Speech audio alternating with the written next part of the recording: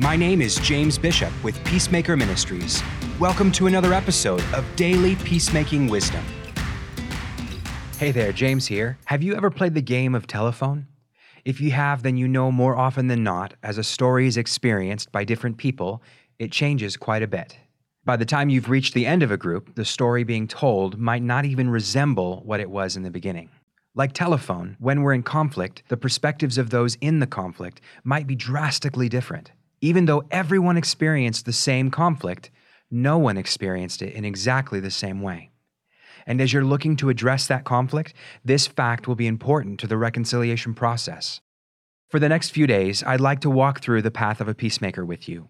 It's Peacemaker's process for helping those in conflict find reconciliation. Today, as you might have guessed, we're going to focus on story. Let's open with Scripture. Turn with me to Psalm 27 and let's read verses 7 through 14. Hear my voice when I call, Lord. Be merciful to me and answer me. My heart says of you, seek his face.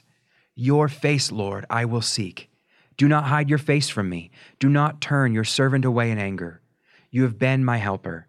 Do not reject me or forsake me, God my Savior.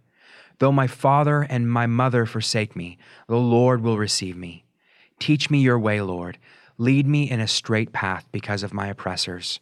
Do not turn me over to the desire of my foes, for false witnesses rise up against me, spouting malicious accusations.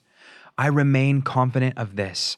I will see the goodness of the Lord in the land of the living.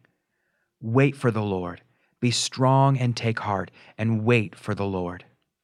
Before we jump into discovering our story, let's consider the full path of a peacemaker. When we're in conflict, remember, story, ascend, reflect, and connect. That is, we want to discover our story, ascend, go back to our biblical core values, reflect, take personal responsibility, and connect, make and implement a plan to humbly connect with the other person. When we're considering our story in the conflict, one of the most valuable things we can do is to separate facts from emotions. What do I mean by that? Well, when we're involved in conflict, it can be really easy to mix our emotions with what is factual about the disagreement. For example, if my wife and I got into an argument about where we're going to eat, and I say to her, "You always pick where we want to go, and you don't care that I don't like Mexican food. When we were there last time, the service was horrible." So it might be factual that the service wasn't great, but it's certainly emotional, and I would say somewhat judgmental, to say that my wife doesn't care that I don't like Mexican food. Knowing that before talking with her is a big deal. It will help me hear her better and understand what's objective and what's subjective. If you want to discover your story, write out what happened on a sheet of paper, then underline the facts and circle the emotional memories. That is, those things that are subjective and aren't objectively true for everyone in the conflict. When we're able to separate emotion from fact, we're making room for dialogue with the other person, and we're also coming in more level-headed about what actually happened. Now, before we go, I want to mention one more tool that will really help us in this process of discovering our story, and that is to try and stretch our perspective. We need to try and see things from the other person's point of view.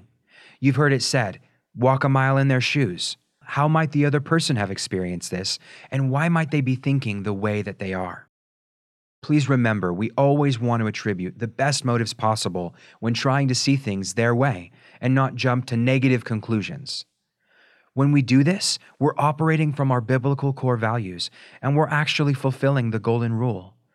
So in everything, do to others what you would have them do to you, for this sums up the law and the prophets. God, help us discover our stories when we're in conflict, to sift through the facts and the emotions. Help us see things from the other person's point of view and not through judgment, but in the best possible light. Thank you, Lord, that you, the perfect God, see us through the righteousness of your Son, Jesus. Help us to see others the way you do. In Jesus' name, amen. For peacemaking resources, to bring us to your community, or to donate, go to www.peacemaker.training. God bless, and go make peace.